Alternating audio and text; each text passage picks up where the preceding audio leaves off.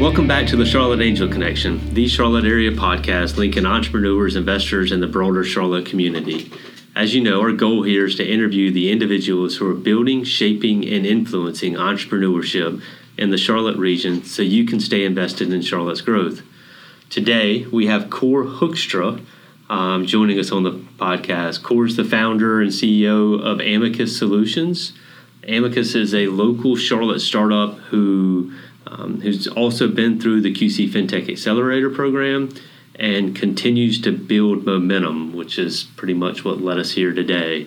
Cor and his team got some pretty exciting news earlier this year in the spring, and we met in the hallway, or we crossed paths or bumped into each other in the hallway at Packard Place soon thereafter, and just immediately decided we needed to get together and have a podcast. He's been busy, as you would expect good news for a startup means, which means this thing's been kind of kicked down back here into July. In today's podcast, I want to start out with some basics of the business. So we're going to get some background on what Amicus Solutions is. We're going to get a little bit of background on where the idea came from, and that type of information. I then want to turn a little bit more into the QC FinTech Accelerator program and what it was like for them, and then obviously we want to jump into what's the latest good news been. What does it mean for the business? How is that accelerating things? How did he stumble into it, or network, or whatever was way into it? Next time in our next podcast, we'll leap into a little bit more of the personal experience of Cor, and then of Cor the entrepreneur, and Cor the CEO of Amicus, et cetera, et cetera. So really excited about today's podcast. Cor, thanks so much for taking an hour and a half out of your day to join us. I really appreciate it. Well, I appreciate being here, so thank you, William. Yeah, no, absolutely. So as I said, as we were getting started on this, Cor, one of the things that's really helpful for listeners is if you can give us a brief overview, so something in the couple minute range of what Amicus Solutions is today. You and I will kind of hit back and forth a little bit on what maybe it started off as, but what is it doing today? What solution is it providing to the marketplace? So I can actually sum that up in probably about 5 seconds or less. Let's expand a little bit. Let's have some fun here. So Amicus is a software company, software technology, SaaS, that provides a giving platform for financial institutions and for community foundations. That's Okay. what it does today. We have a much broader vision, but we'll go there next. The key there is that financial institutions are integrating charitable giving as part of their products and services. That is not necessarily something net new. They have been doing this for a while in the context of the private bank and wealth management divisions for specifically high net worth individuals. But the vision with an eye to the 30 trillion transfer of wealth from baby boomers to Gen Xers and millennials makes it a very compelling business case for the banks to venture into this domain. For the community foundations, the functionality that we provide are, in essence, customer-facing, and their customer, basically is comprised of different constituents. That said, if I was to summarize it, the capability that we enable for them is specifically related to donor portal, so digital presence, online giving, and a grant management capability. And that is specifically with an eye to the involvement of next generation donor and an opportunity for co-funding of grants. What we are seeking to accomplish by way of this platform is to provide collaboration opportunities between the community foundation and the banks, and at the same time providing digital giving tools to not just high net worth individuals, but to all customers of the bank that would allow everyone, regardless of socioeconomic status, to bring out their inner philanthropist. Okay. Is it a white label product or how? Yes. It is? Yes. So almost always. So you're essentially offering a solution on the back end that they'll come in and buy and then brand with their own label on the. That is correct. And, the platform is architected as such that there's a myriad of ways of accomplishing just that. Okay. So looking at your LinkedIn profile and also knowing a little bit about you, you've been technically working on Amicus for almost 2 years now, at least according to LinkedIn. When did the idea actually come to you, though? So I need to give credit where credit is due. The idea and vision behind Amicus was not mine. Okay. It was the idea of my co-founder, Walt Ruloff, okay. Who lives in Vancouver, Canada. Okay. Walt is one of these very unique individuals, serial entrepreneur. Mm-hmm. I'm now going to date myself. We go back 25 years, early 90s. Walt, so toddlers. Yes. Yeah. Walt, exactly. Walt started a logistics software company in Toronto. I was employee number 9, and we grew that business to about 500 people in 5 years. Oh, wow. The Hallmark, it was based in Toronto. The Hallmark deal was UPS. I ended up moving to Atlanta. We ended up disrupting the third-party logistics industry at that time and sold the business to i2 Technologies. Walt was approached by representatives of World Vision during a meeting of philanthropists, the gathering. And this particular person approached him with a plea, not with an idea, but with a plea to introduce the supply chain capabilities that we helped put on the map into the global aid space. Walt ran from that for 10 years. He started, built, and sold 3 companies during that time. And then he finally acquiesced due to steady influence of his wife, who's a saint in my books, and one of his mentors, to go back to that conversation that he had at the gathering.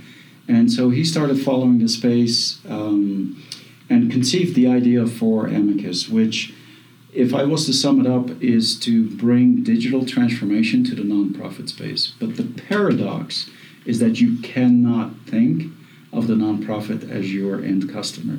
The business model, therefore, is donor-centric, and which is why in our first MVP, we chose to create a giving platform for financial institutions and community foundations to really mobilize philanthropic capital at scale at a fraction of the cost that the typical nonprofit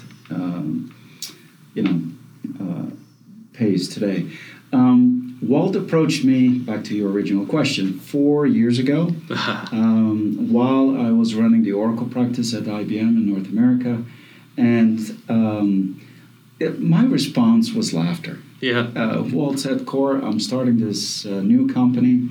We're creating a new category of software for nonprofit, and you're coming with me." And I said, "Walt, you're nuts." Yeah. And no, I'm not coming with you.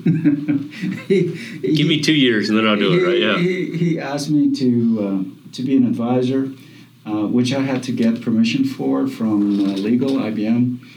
Sure enough, they granted that permission. And so, one thing led to another. The moment of truth for me was in the summer of 2016. I had agreed to join on an interim basis, but continued upon completion of fundraising.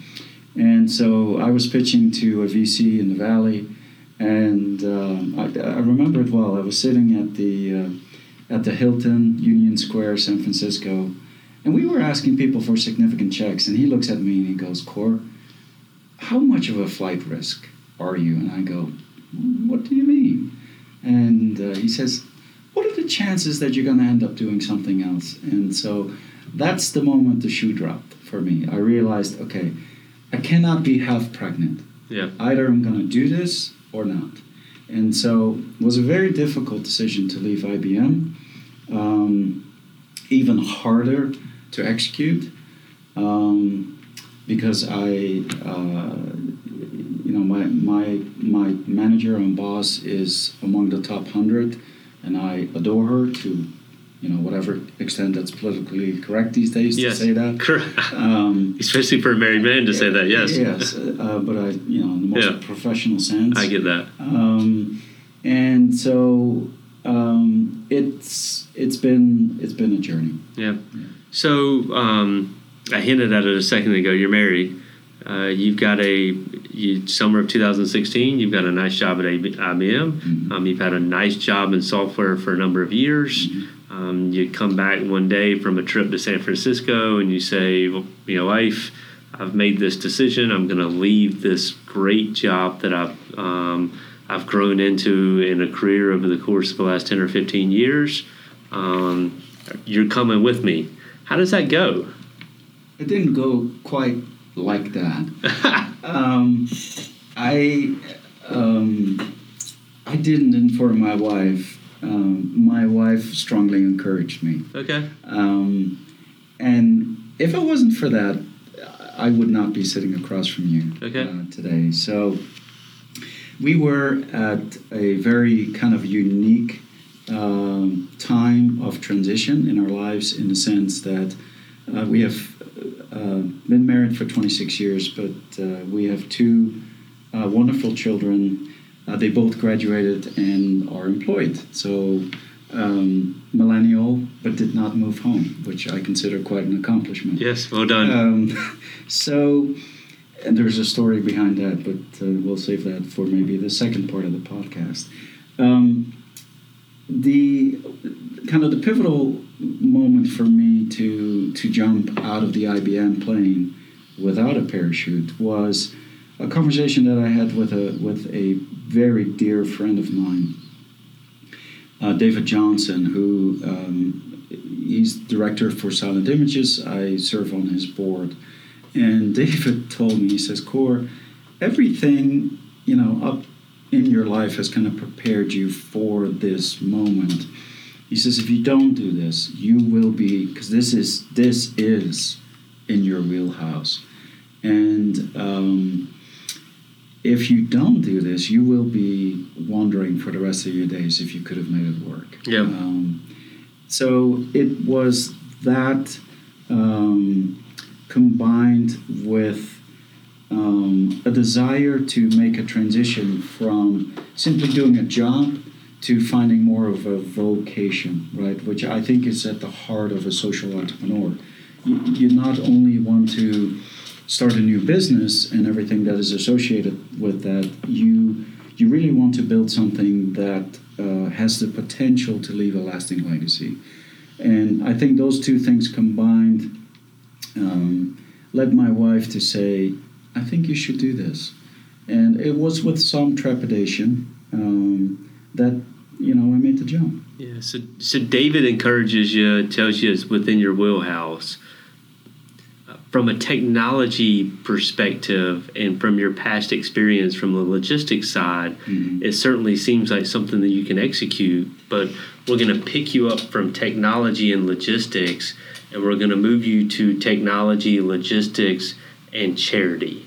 How big of a transition was the charity? I mean, it's a completely different world, right? I mean, how long has that taken you to learn that world? It actually, it's a transition, but the one thing that perhaps doesn't come across on my LinkedIn profile is that my very first job out of college, I ran a nonprofit. That's excluded from your link, yeah. For 2.5 years, and it's kind of a longer story, but it was a nonprofit in the inner city of Winnipeg in Manitoba, Canada. Just slightly due north of Fargo, which most folks are, I'm sure, familiar with. At least the name. But it started.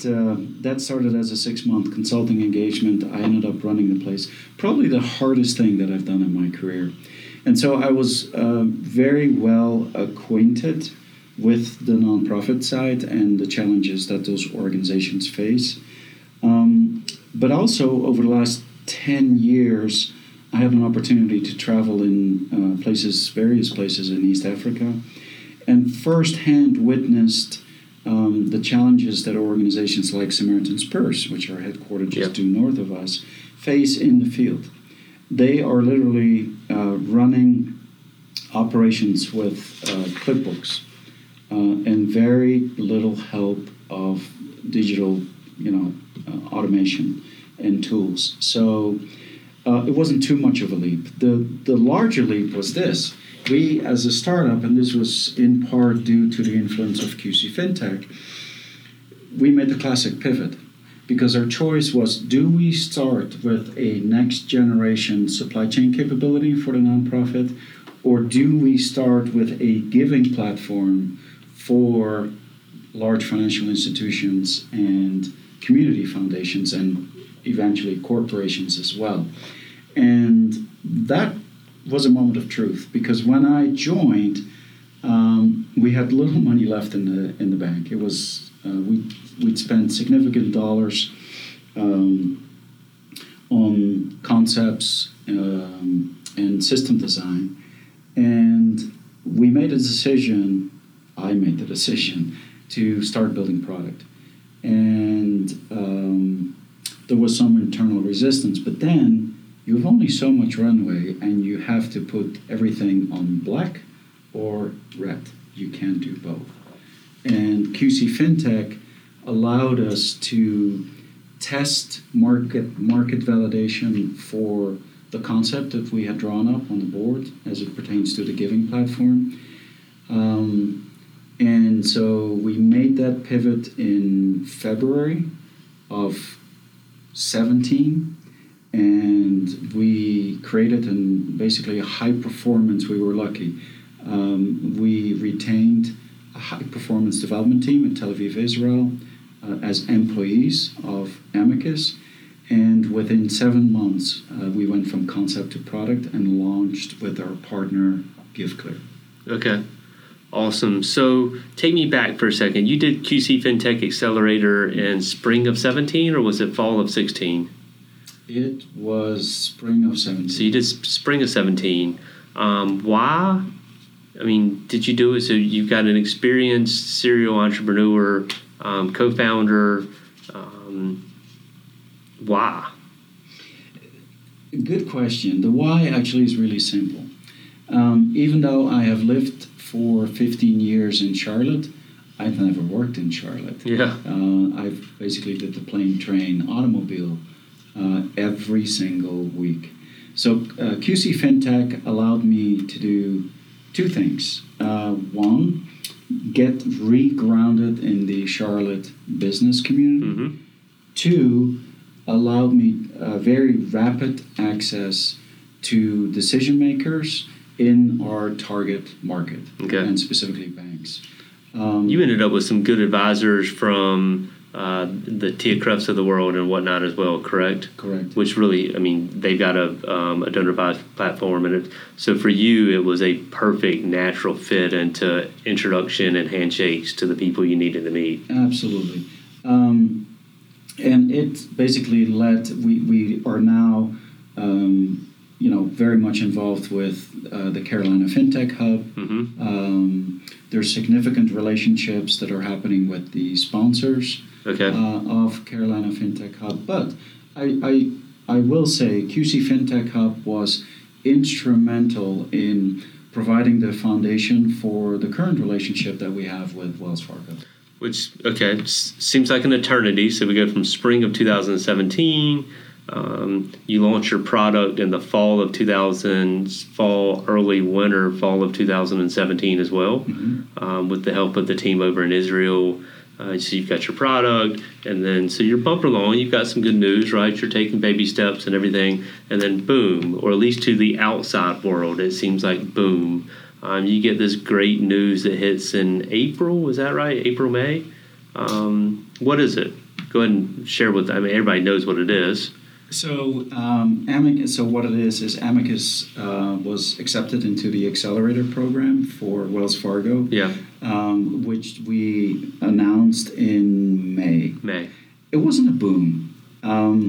As many people and many entrepreneurs, fellow entrepreneurs, can appreciate, nothing happens very fast in the financial. You mean the phone didn't just ring one day and then it made no? Not quite like that. We had been in conversation with Wells Fargo for the better part of a year, if not 18 months. Our coaches and mentors as part of QC FinTech were very instrumental in brokering that dialogue. And we basically, in order to become part or to be accepted as part of the accelerator, which is highly competitive. I think they've accepted 19 applications or 19 companies out of 1,800 applications. We're on Wells Fargo. Yeah, on the Wells Fargo side. So the process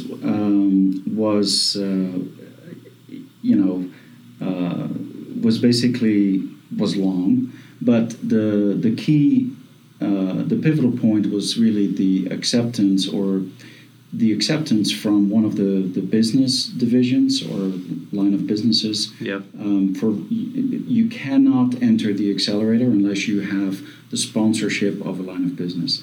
That decision basically happened just prior to Christmas 17. Okay. Which then led to basically subsequent events,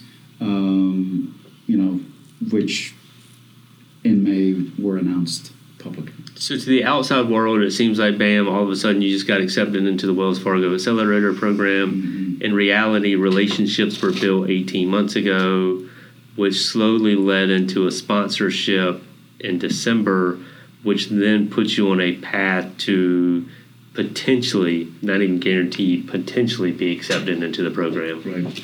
So what does it mean? What does it mean for Amicus over the course of the next 6 or 12 months? What does it alter and allow you to do as a result?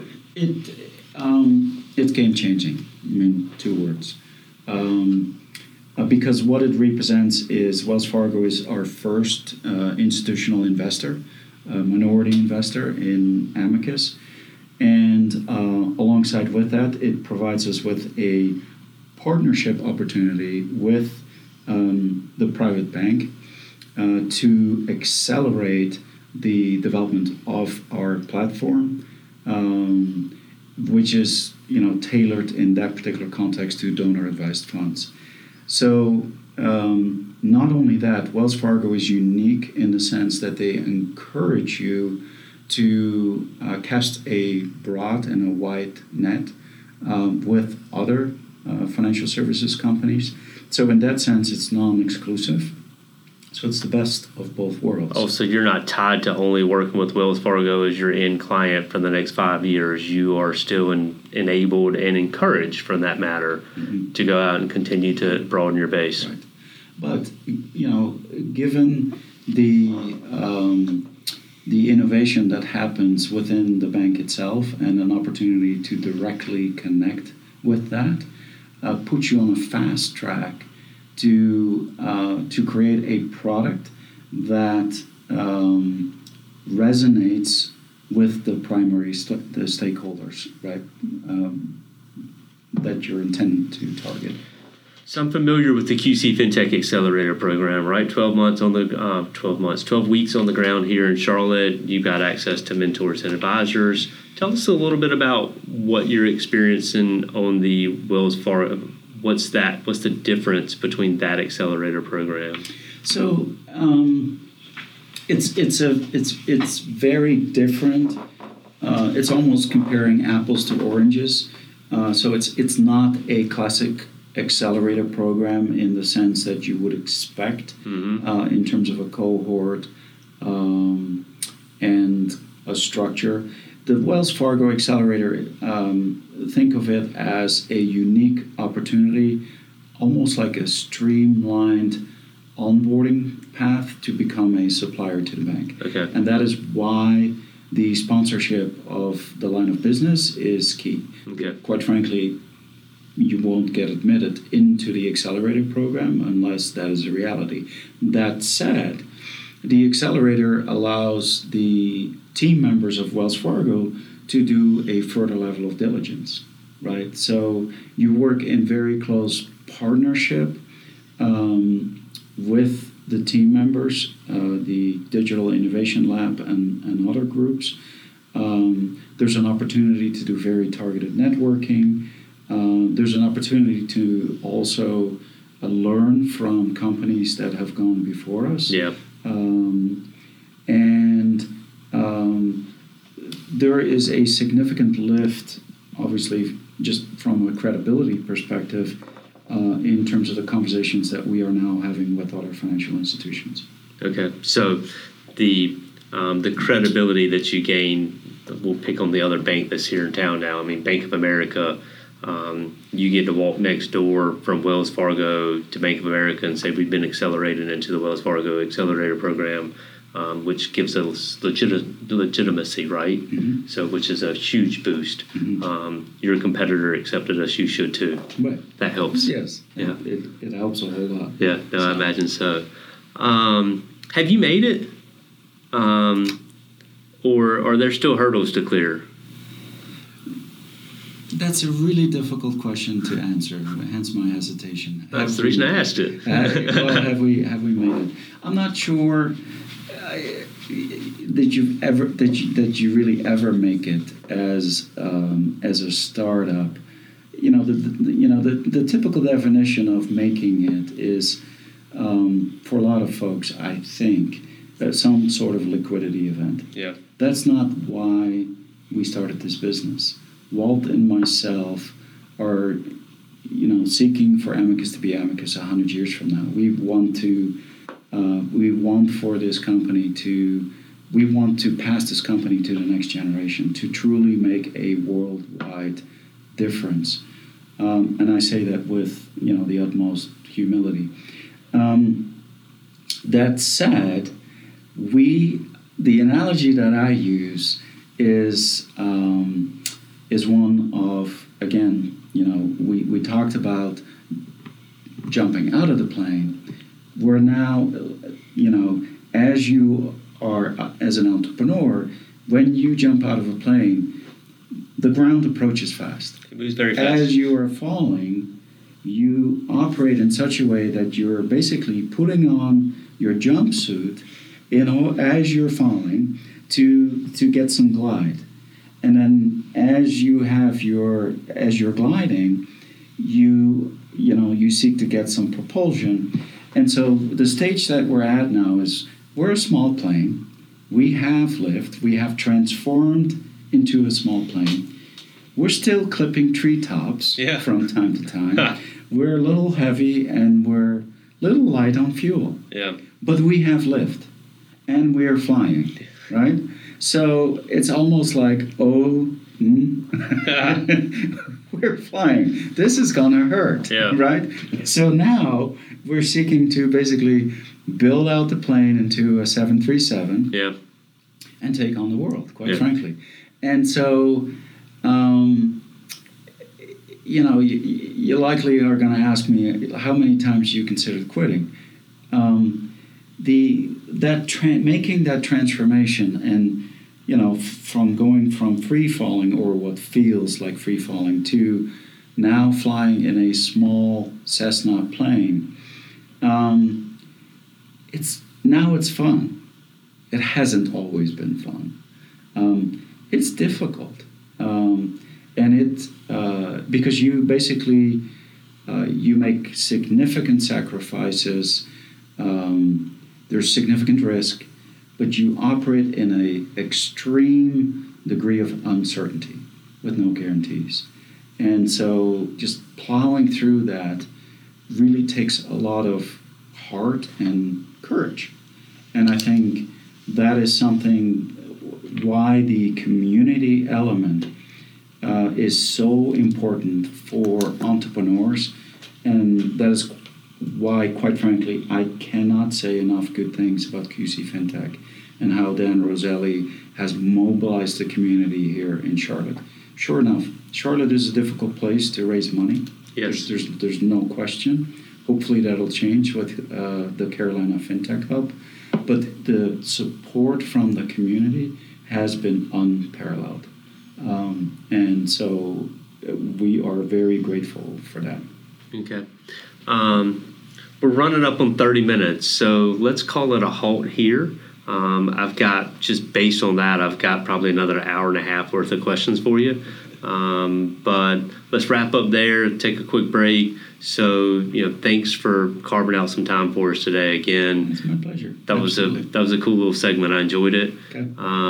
Again, let's focus next time a little bit more on core the CEO, core kind of the person aspect of it. And CEO obviously is going to detail around hires, the biggest risks in that free fall that you're defining. So I want to dig in. That's where we're going to start from next time. Is what were those risks? What was the loneliest time in that free fall type of environment? So really good interview today. Excited about part 2, and stick around next time. And again, thanks for listening to another episode of the Charlotte Angel Connection.